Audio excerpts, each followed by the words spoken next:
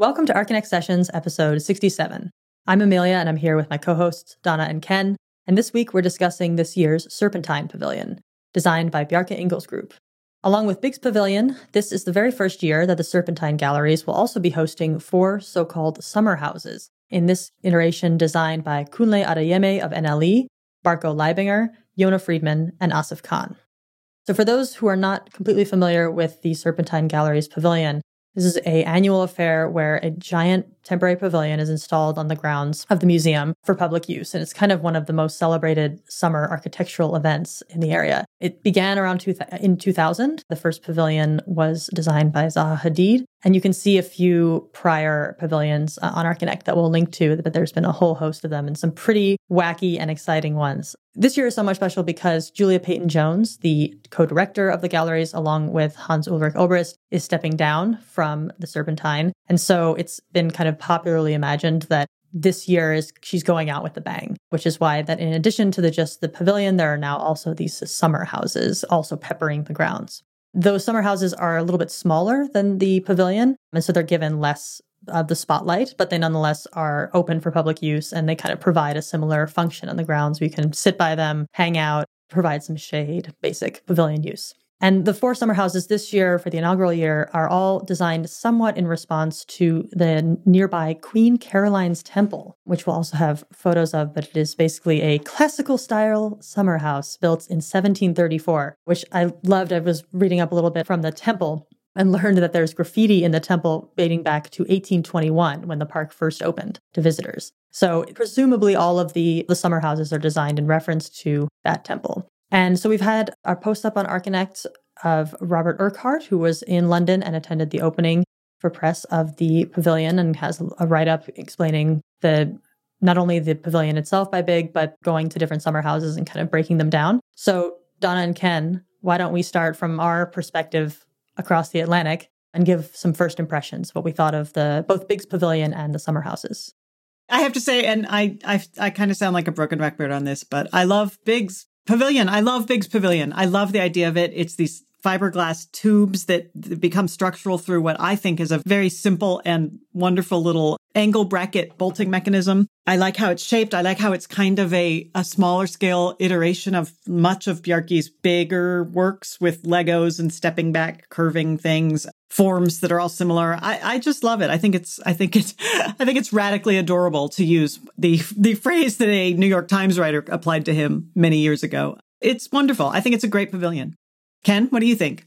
You know, it's weird. I think when I first saw the image, I'm like, okay, this looks very familiar to me. But what sold me on the overall scheme and the project itself was Bond's photograph of the interior. It was the most stunning image that I could imagine coming from that project. And it really gave me a sense of the space that I don't think I could get from the outside. And seeing the light and the way it hit different surfaces, depending on how long those tubes were, it really gave a really just amazing quality of the space. I really think this was the best pavilion that I've seen come out of there since the beginning. I think this is really pretty successful.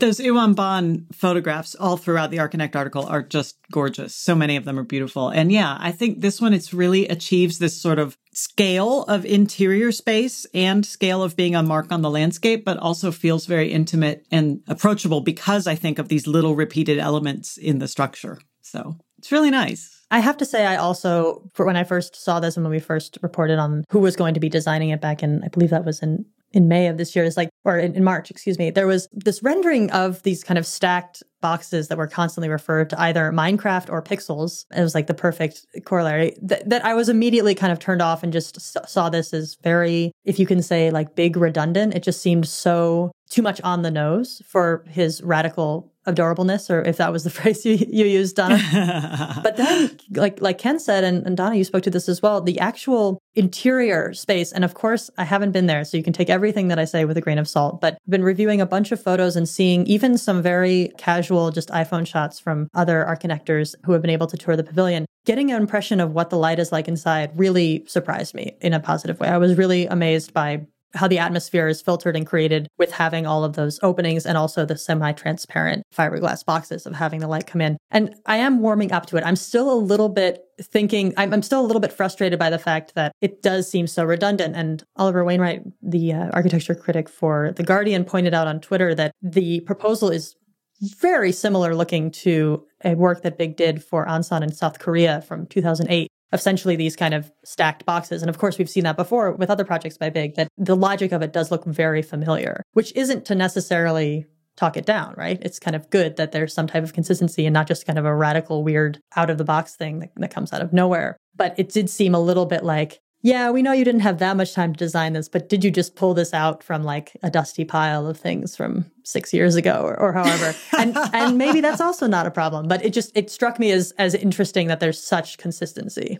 Okay, so some commenters on the thread on the Archinect about this made that same comment that, oh, it's another stacked box curving wall that Bjarke always does. And I would say that there are certain artists who rework over and over again the same themes in their work. And we celebrate that because it's very small, incremental, studied, considered improvements or changes to an overall theme. I don't know that those last few words I used would be what you would use to describe Big's work necessarily. I mean, he does just seem to throw these things out. But I also want to go ahead and I'm going to point to, and I may not tell the whole story here, but there's a beautiful story about a Zen Buddhist calligraphy master who does calligraphy all day, every day. And he gets to the point 30 years later when he can just do the most beautiful calligraphy with the wave of his hand. And it's not that he's doing the calligraphy in 5 seconds. It's that he's doing it in 30 years of practice plus 5 seconds, right? And I can link to it's a very famous story. I can link to it in the show notes. But, the notion here is that Bjarke is so good at what he's doing by now that he can just sort of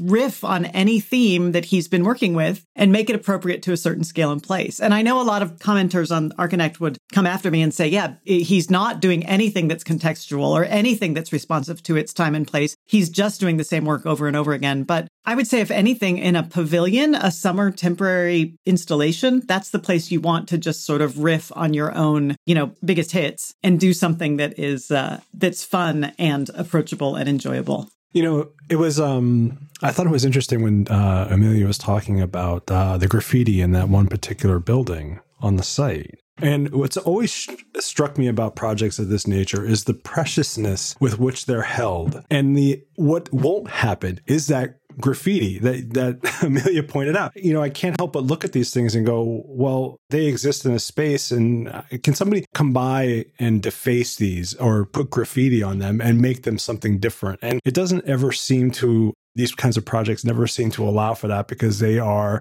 these pieces that are held so closely by the people who construct them, by the people who commission them. And it just doesn't allow for, like, the one thing I want to do on this particular project is I want to climb up the side of this thing. Yes. Yeah. On the outside. Seriously. I want to put objects in the boxes. I want to fill it with stuff. I want it to, to take on a different life than they intended, because, well, that's just how shit happens. No one built that one building that Amelia talked about with the intention of having graffiti on it. Yet we all go see the Temple of Dendur at the Metropolitan Museum. We can just marvel at all of the graffiti and the time being marked. And there doesn't seem to allow for that kind of thing to happen here. It always bothered me that we're so protective of things like that. Well, this one's already been collected. Exactly, Donna. We're exactly on the same page, is that it's already, because what happens to these pavilions when the Serpentine event is over and they're kind of left to whatever their sponsor allows them to do with them. So in the case of these, they're only there until the 9th of October. So we have a few months. And then after that point, at least in terms of Bjarke's pavilion, that one has already been bought by a developer. It's going to tour in US and Asia a little bit, bought by West Bank. And it'll be interesting to see how this thing travels and how interpretations of it change based on its environment. Because, of course, we're kind of getting this beautiful summer sunlight and getting to experience it, at least virtually, from that perspective. And seeing it through that perspective will, of course, change when it's touring to these different areas. But Ken, I completely agree with your point, is that we want these things to get roughed up, to get used to get installed in a place where they're going to be forever and then watch how time changes over them. But the very nature of these pavilions, as we've learned from other pavilions in the past and what their shelf life has been, is in no way guaranteed. And so we'll have to see whether this one might even return to Bjarke's possession at some point to be deconstructed and turned into yet another pavilion, perhaps at a later date. We'll just have to see. If it comes to the States, Ken, we're going to go climb it. Okay. We'll do Certainly. it. Absolutely. Deal. Okay. It'll be turned into a locker system for people who need to store things at a water park. And you can just kind of add on different locks. Yeah. Your shoes. Exactly. When you go in the ball pit, when you go in the ball pit and you have to take off your shoes, that's where you Actually, store them. I thought it would be, it's interesting, but I thought it would be make a very lovely columbarium. And when I saw it, it struck me. I'm like, oh, that's what I would use. That's what I could see using that for, because it has a perfect kind of interior space. Ooh, interesting, Ken. Maybe that's how Bjarke will ask to be memorialized. And then just to turn it really dark really fast. Yeah, exactly. Well, let's go on a little bit more to the other summer houses here, because they are both in presence and in status a little bit farther removed than the actual pavilion. They have a smaller footprint to deal with, and they all are not the subject of such intense attention as the pavilion, as they weren't chosen in the same way. But this is the first year that these summer houses exist, and it's based on Robert Urquhart's coverage. He describes walking around and seeing the kind of relationships between, effectively, they're all pavilions, right? Calling them summer houses is a little bit of a misnomer, but they are all basically follies of sorts and things to engage in as a pedestrian and just to hang out in during the summer months. And there's some really interesting, I feel, commonalities that came up in between these different summer houses. Not at all in terms of materiality, but there are things here that very much seem to also riff on the same things that Bjarke is dealing with in terms of modularity and prefabricated elements and the ability to kind of remix known architectural elements in a not explicitly humoristic way, but nonetheless a little bit kind of for the fun of it, at least it seems. None of them are outright silly, but Donna or Ken, did any of them stand out in particular to you as favorites or most disliked? I really didn't find any. I found I just couldn't connect with the Yona Friedman one. I just didn't, and partly because I just can't see it you almost have to be there to feel it because it's so thin and wispy and it doesn't really have a presence. So it's really hard to kind of see it and try to understand it. So I really wasn't too connected to that one. I find it interesting that this form comes up now, especially in the context of, I guess I could be safe saying, mostly other young designers here, that Yona's work is an explicit reworking of earlier studies that he did almost more than a half century ago. And the designs are built on this idea of his plans for the so-called spatial city. And it's really interesting to see how those kinds of ideas get built up at this point in a completely non-urban scenario, it's in a park on the grounds of Kensington Gardens, having this very public access point, but not necessarily one that is, plopped down in the middle of a busy street. But nonetheless, that he's working in this design that he had and that is now reworking for the summer house. It's building on ideas that he developed in the 1950s around what kinds of urban spaces he would want to build. And I'm not sure that idea really comes across at all, just looking at the design. But I do think that it's worth, especially if you're going to be able to actually go visit, kind of digging a little bit deeper into those ideas to kind of better understand what might have motivated those designs. Because there is something that viewing it, on a monitor does not really help at all. It's just, I totally agree, Ken. It comes off as kind of flimsy and a little bit almost like badly constructed, as if it's almost going to fall over, which is too bad because it is kind of a nice, light, more delicate structure in comparison to the other ones that adds a little bit of nice contrast. It's very much coming from that sort of tradition of archigram and the plug-in city, or those notions of, like you say, Amelia, urbanism, and how do we build in the city in ways that at the time were very radical to think about building something this modular. So it's a lovely little object. It just doesn't feel much like a summer house, I think, is the main problem with it. Yeah, it feels so insubstantial. I love Kunle Adeyemi. I have no idea how to pronounce his name. I love his project. And to me, it's sort of the best of postmodernism, which I think a lot of people would dislike it for that reason. But I love that it's really a kind of direct riff on the spaces and voids of the Caroline's Temple. And it uses skin and mass in ways that are similar to that that original building. I think it's lovely. It also gives you a place to sit. It provides shade or protection from the rain, which I think are both things that in the British summer, you want a summer house to do. I absolutely love it. I think it's a really, really nice project. I totally agree, Donna. And I like that in his actual account and opening at the press opening, he refers to some form of humor in architecture, which I think is the closest you would get to having him say it has any type of postmodern relationship, but that in this case of it actually does manage to do all of the things that you need it to do. I think that, that pretty much there's a play of transparency and modularity in every other project that would provide no real shelter. And that this one manages to do it in a really, I think, a pretty fascinating way. And especially, man, those Iwan Baan photos do an amazing job of really attesting to the contrast between the material and the massing of it. As you get these really beautiful perspectives of, at first, making one part of the pavilion look chunky and really heavy and really like the all-encompassing space of it. And then another shot that turns all of that into just a two-dimensional space and then brings you back to an area that shows a different materiality of the structure. I think that was really just incredibly well done. Almost like probably to the point of making the structure disappointing if you actually go, because the photos are just so amazing. But Ken, what did you think of this one? I really can't add anything to it because you've both hit on everything. I really did enjoy this one. And it's weird. I really have never been a fan of postmodernism, at least this type of postmodernism. So it's the most static object out of all of the pavilions. It's the most fixed. But for what I appreciated about it was that it was less about itself and more about, at least from the camera. So I'm giving the photographer, all the credit here. The apertures of the landscape, apertures, seeing parts of the building framed in different ways. So it really was not so much about itself, but about the surroundings and this solid object, where everything else in this in the project is about movement. So this one was the most solidly conceived. Mm-hmm. It was a nice kind of like a palate cleanser. And the one I really, really was struck by in terms of how much I just liked was the wooden Serpentine house, the summer house. Oh, the Berko Leibinger one? Yeah, that just irritated me to no end. Honestly, it looks like a basswood model, supersized and dropped down on a site. It just seems... There's something about it. I don't know if it's just the photos, but the perspective makes it appear that it's kind of drooping. So it's like the wood has already warped in the case of a day. And I don't know whether or not it's just looking at it right after Kunle Adeyeme's house of this, as you say, the total structurally sound and solid, and then seeing this very indulgent in swoopy, infinite line drawings form. It makes it seem all that more insubstantial.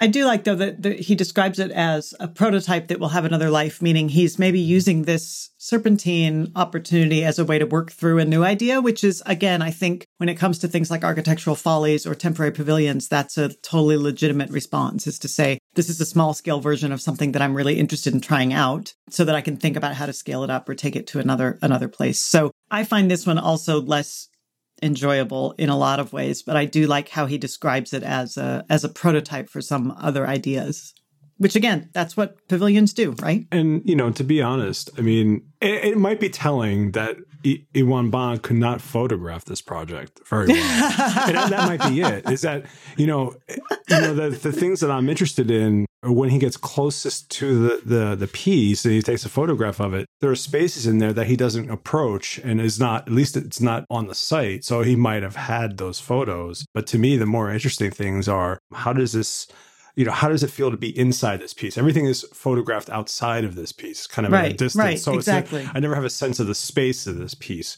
where the other ones, at least you have a sense of them because you're either inside them or you can kind of get inside them through his camera. And this is the only one that really you don't get a sense of the interior. I can definitely see this one becoming a kind of kid favorite. There are so many different nooks and crannies and places to kind of hide. Yeah. So maybe that there should be another competition entirely for like within the public use of these pavilions. And of course, we'd like to see as the months go on, how the public responds to these and whether there's a clear favorite. To move on to the last summer house, we have something that definitely, to me, refers back to Sufu Fujimoto's, what I think is one of the most successful Serpentine pavilions of the past. This kind of beautiful and very specific to the Queen Caroline Pavilion piece. We have Asif Khan's design, which is this very, I think, very elegantly designed series of white vertical slats that form this specific shape as to hit the sun in a very specific way, as a reference to the design for the temple and how it was going to have some kind of alignment with a solar event on the Queen's birthday as to kind of mark her significance. So I think that in terms of, at least if you were to read the architect's brief on this project, you would get a very clear explanation of why the design is the way it is and kind of what it's meant to refer to and how it's meant to function. But I kind of wish I didn't read any of that before looking at this. But before I say anything else, Donna or Ken, what did you guys think about this one? I'll say that it's the one far and away of all of them that hits the ground the nicest. I mean, if you look, someone in their firm took some time and made sure that the gravel matched the built portion exactly, and that it's all extremely well manicured. So it's very, very elegant in how it touches the ground, which I appreciate as a teacher who is always telling my students, think about the ground plane, and no one ever wants to think about the ground plane. I applaud Asif for thinking about the ground plane in this one. Ken, what did you think? I was going to say the same thing. I love the way. Yeah, absolutely. I think because that's exactly what Maybe we're just too old and we just focus on these inane things. But the way it kind of is peeling out of the ground. I mean, it's hard to kind of see where the edges of these veins actually hit the ground and the gravel begins. It's so well constructed and placed. I think my only feeling about it that I don't like is I don't like what people are sitting on it on the inside. I just don't. It seems rather after the fact. So it just doesn't seem, I'm not sure what that piece is. I just like the shell and the way the rib cage kind of peels out of the ground. I thought it was just lovely. That does seem like the circular kind of shaded seat almost reminds me of some really minimal bus stop kind of shelters. That being placed in the middle does, I agree, seem like a little bit of an afterthought. And almost it would be interesting to see if there could have been other kind of furniture elements built into the design that have a little bit more consistency with just using these very elegant vertical slats. I think this one is by far the least useful as a piece of public space. Like if you were to use this in a park and what you could use it for, I think, again, to give the kind of kid perspective that it would be functioning as a fantastic jail that you would banish people to in any type of game. But there wouldn't be any type of specific kind of activation, I feel, of something like this. It seems to be more about creating these kind of surreptitious barriers rather than some place to kind of activate the space and engage people to hang out there as opposed to just pass through it. I see a lot of potential for it, though. I mean, from someone, again, I don't know why I'm focusing on this, but, tagging this in a certain way so that when you read it in one direction, it says one thing, and you come in another direction, it says another. You could chain a bike to this thing. It could become, I could see, I think on a lot of these, I think I could conceive of some greenery kind of growing up and around it and kind of entangling itself. So I like the idea of putting this into just making all bike lock stations like this. Just like really beautiful bike lock stations with perfectly matching gravel. It would look like the thing's wearing a tutu, like a tutu of bikes all wrapped around it. It's waist. So I just wanted to say, just generally overall, years and years and years ago, I did this program called the Addingham School for the Study of the British Country House. It's a long name for a school, but it was basically a 3-week program in Great Britain looking at the great country houses. And I do just want to point out to our United States listeners and maybe others who don't know, there's a relationship to the landscape via these kinds of large public parks that the British countryside has that is very different from how the United States thinks about parks. And I think if we were to try to talk about all of these projects within those terms, it might change the discussion a little bit, which is why I really like hearing people like Ollie Wainwright talk about them. There's this whole deep, deep history of architectural follies in country house park gardens that's significant. And,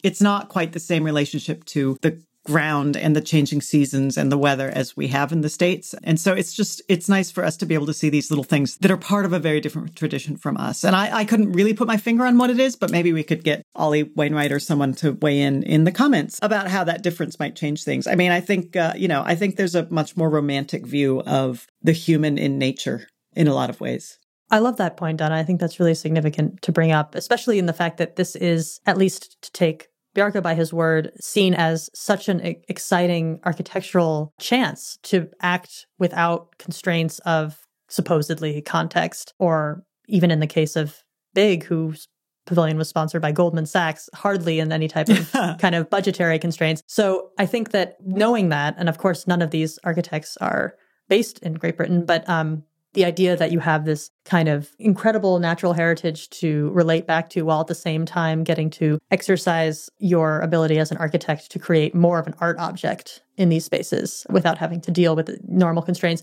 I think is pretty fascinating, and something that, I think you'd have to do a lot more work in a US perspective to kind of justify getting anything like this done. Exactly. Yeah.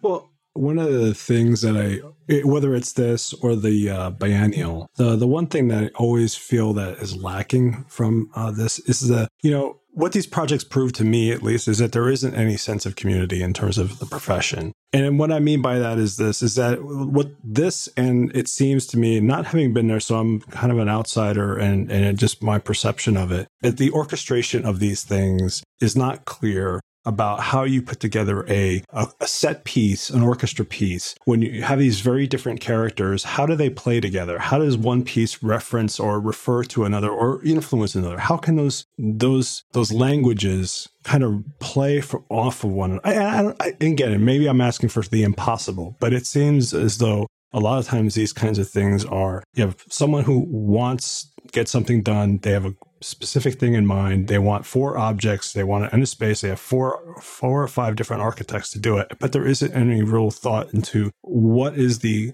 overall orchestration of the entire composition. So it doesn't read as an object, an object, an object. And how do they relate to, and I understand it's probably relating to the specific programmatic requirements of the temple, but these things should relate, in my mind, should have a discussion with one another. And it doesn't ever seem like they have that kind of discussion. So, well, this is the first year that the summer houses have been part of the Serpentine Pavilion's overall summer programming. So we'll have to see exactly how the programming and the intent kind of evolve, especially after Julia Peyton-Jones is no longer directing it. So we'll look forward to future years, and maybe we'll continue to see new elaborations on how those groups of architects who are designing the summer houses might work together. It seems always like an opportunity for both competition and and mutual kind of backslapping if everyone gets a chance to share that space. So to round things off for this episode, we also wanted to bring back a segment that we haven't done in a while, but just something where a point in the episode at the end where we get to endorse some of the other topics or pieces on ArchiNect that we haven't had a chance to talk about in depth, but we're all kind of excited about. So Donna, you had a forum discussion you wanted to endorse. I'd love to hear it. I love it when we get to endorse forum discussions.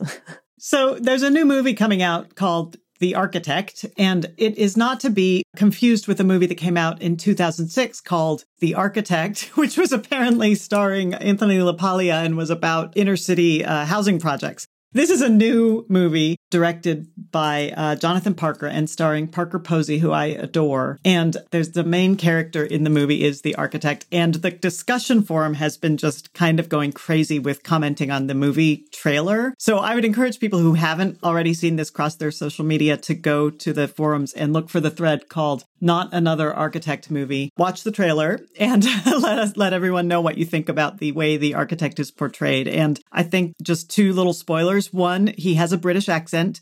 2, I think the word that seems appropriate in that case is that he comes across as a twit. So I would just love to have more people weigh in on that discussion. It's a very funny discussion within the forum about how the public perceives us, which is always something we have great angst over. So that's it.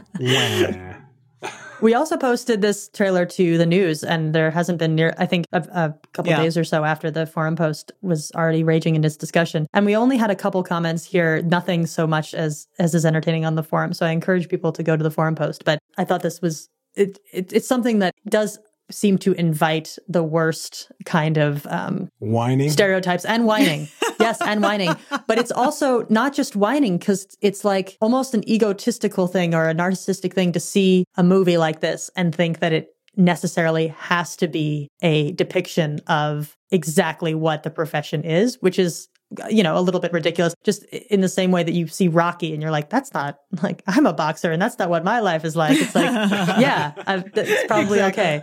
But Ken, actually, I first came across this from, you had posted it, I think on Facebook or something. And so I'm sure you're also on the camp of the stop the whining. Let's see, what did you think about the trailer? You know what? I'm going to see the movie and I'm going to bathe in the glory of the stupidity of it. But at the same time, I'm going to be like, well, doctors are never portrayed, or doctors are always portrayed correctly on film, right? And of course lawyers they are totally always accurate. doing exactly what they're doing. And look, we can't make this stuff up. We have an architect in our history whose wife was like hatcheted by like the staff. I mean, he was a serial philanderer. I mean, we don't have a whole lot of room to kind of stand on ceremony and say, this doesn't represent us the way we should be represented. I mean, we really it's the pomposity of, one of the things I'm constantly telling people that who aren't architects, I'm like, you just don't want to hang around with architects. They're the most loathsome bunch of creatures on the planet. And it just so happens that I'm friends with a lot of architects, but they're not loathsome creatures. But generally, by and large, we're just like whiny little prisses. And it's like, yes, we are. We absolutely are. I think I said this. The best thing at the AIA convention in Philadelphia was watching Peter Marino arm in arm with his partner and seeing him wear leather. To me, that's what I want my profession to be. I want my profession to look like, and it never will, but I want it to look like that. Because that to me just says everything I want to be as an architect. All right. I think you're opening us up to some meme making, Ken, with put all architects in leather in a meme. Ooh. Oh my gosh, I can see the paper dolls already. Paper dolls, perfect. Dress your architect like Peter Marino. Yep. Well, aside from, I think it's always fun to also try to guess what the film will be like from the trailer. I had a similar feeling as another one of the commenters of feeling that in the middle of the trailer, you feel like it's going to become a horror film. There's something about the way it's shot and the suspense that is built around the inherent tenseness of the house that they're commissioning the architect to build for them, that it seems like at some point one of them is going to kill the other one. But I will also probably end up seeing this, and I look forward to it. Ken, do you have another endorsement you'd like to share? Yeah, I think given that we're hitting the summer season and we're about ready to hit 100 degrees here in Minneapolis, which is unheard of, the two things that I'm fondly remembering is one of the ArchiNet contributors, and I think he became an editorial staff member at one point, Marlon's ArchiNet Travels.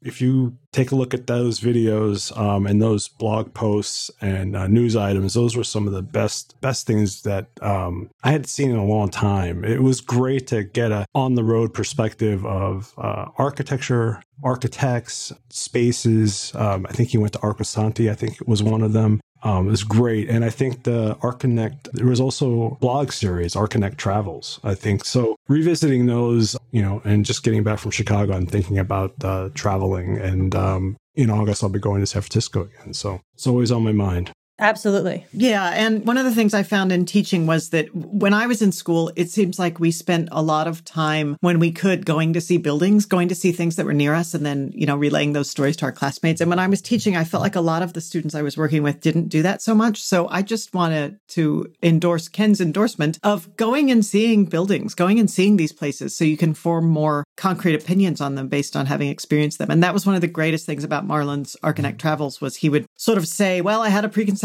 about the building that it might be this, and then I went and saw it, and here's what I discovered. And they were always so illuminating. Really, really a great series. I went to, when I was in Chicago this past weekend, I had never really paid a lot of attention to the Tribune building. And when I'm standing in front of the building, and I noticed that inset in the face of the building are stones from different parts of the world, from different pieces of architecture that the family gathered and placed into the building. And I'm like, it just makes you want to. I mean, when you see architecture and you see these beautiful buildings in Chicago, and it just makes you want to be a better architect. It makes you want to travel the world. It just brings a lot of great feeling. Absolutely. We actually started up a kind of evolution from that series in the news that mostly Justine Testato in our office has been taking care of interviewing architects all over the world to get basically what would be their kind of Lonely Planet style architectural recommendations for where they live or where they practice. And it's so fascinating because it's not just a list of here are the buildings you must see if you are in the city, but it's the spots that architects appreciate for whatever reason. So it can be, most of the time they are actual buildings or architectural spaces, but sometimes they're just a totally otherwise missable kebab stand in a mini mall that you would never know about. And you can kind of get a little bit of a like feeling of appreciation and community of knowing that someone who operates in the city and might do work that you really appreciate has made this recommendation to you. And we've got a few other travel series features up our sleeve for the coming summer months to hopefully catch people while they're heading out. So I will direct people in the show notes to the most recent one, which I believe was in Copenhagen with a former podcast guest nonetheless. So look for that. So I would like to endorse Nicholas Cordry in our office's interview with Joseph Grima of Space Caviar. Joseph Grima was also the co-artistic director of last year's Chicago Architecture Biennial. And Nicholas's interview with him is mostly about this project that Space Caviar did called the Ram House, which is this really fascinating discussion of how kind of smart devices in the home are capable of seeing through walls. And so what this house would be an idea of creating walls that don't just block visible light, but other parts of the electromagnetic spectrum, such that it's a house that is basically a Faraday cage. And there's some beautiful photos along with the interview that accompany the piece that give you a really specific idea of what it would actually be like to be inside and to really inhabit this, because it is technically inhabitable. You might not want to, spend your life in there, but it is technically inhabitable. And the interview just goes really deep into these notions of privacy and security that are completely not just meshed in architectural discourse, but the entire technological discourse of things like smart home and, of course, national security issues. So as for June on ArchConnect, we are focusing on issues of privacy. And so this piece was kind of our inaugural look into that. So I would heartily recommend anyone who's interested in those kinds of topics to check out Nicholas's interview. But other than that, that is it for this week on ArchConnect Sessions. If you have any questions, comments, or suggestions, we are at ArchSessions on Twitter, or you can email us through connect@archconnect.com. If you enjoy the podcast, please consider rating us on iTunes. Otherwise, until next week, thanks so much.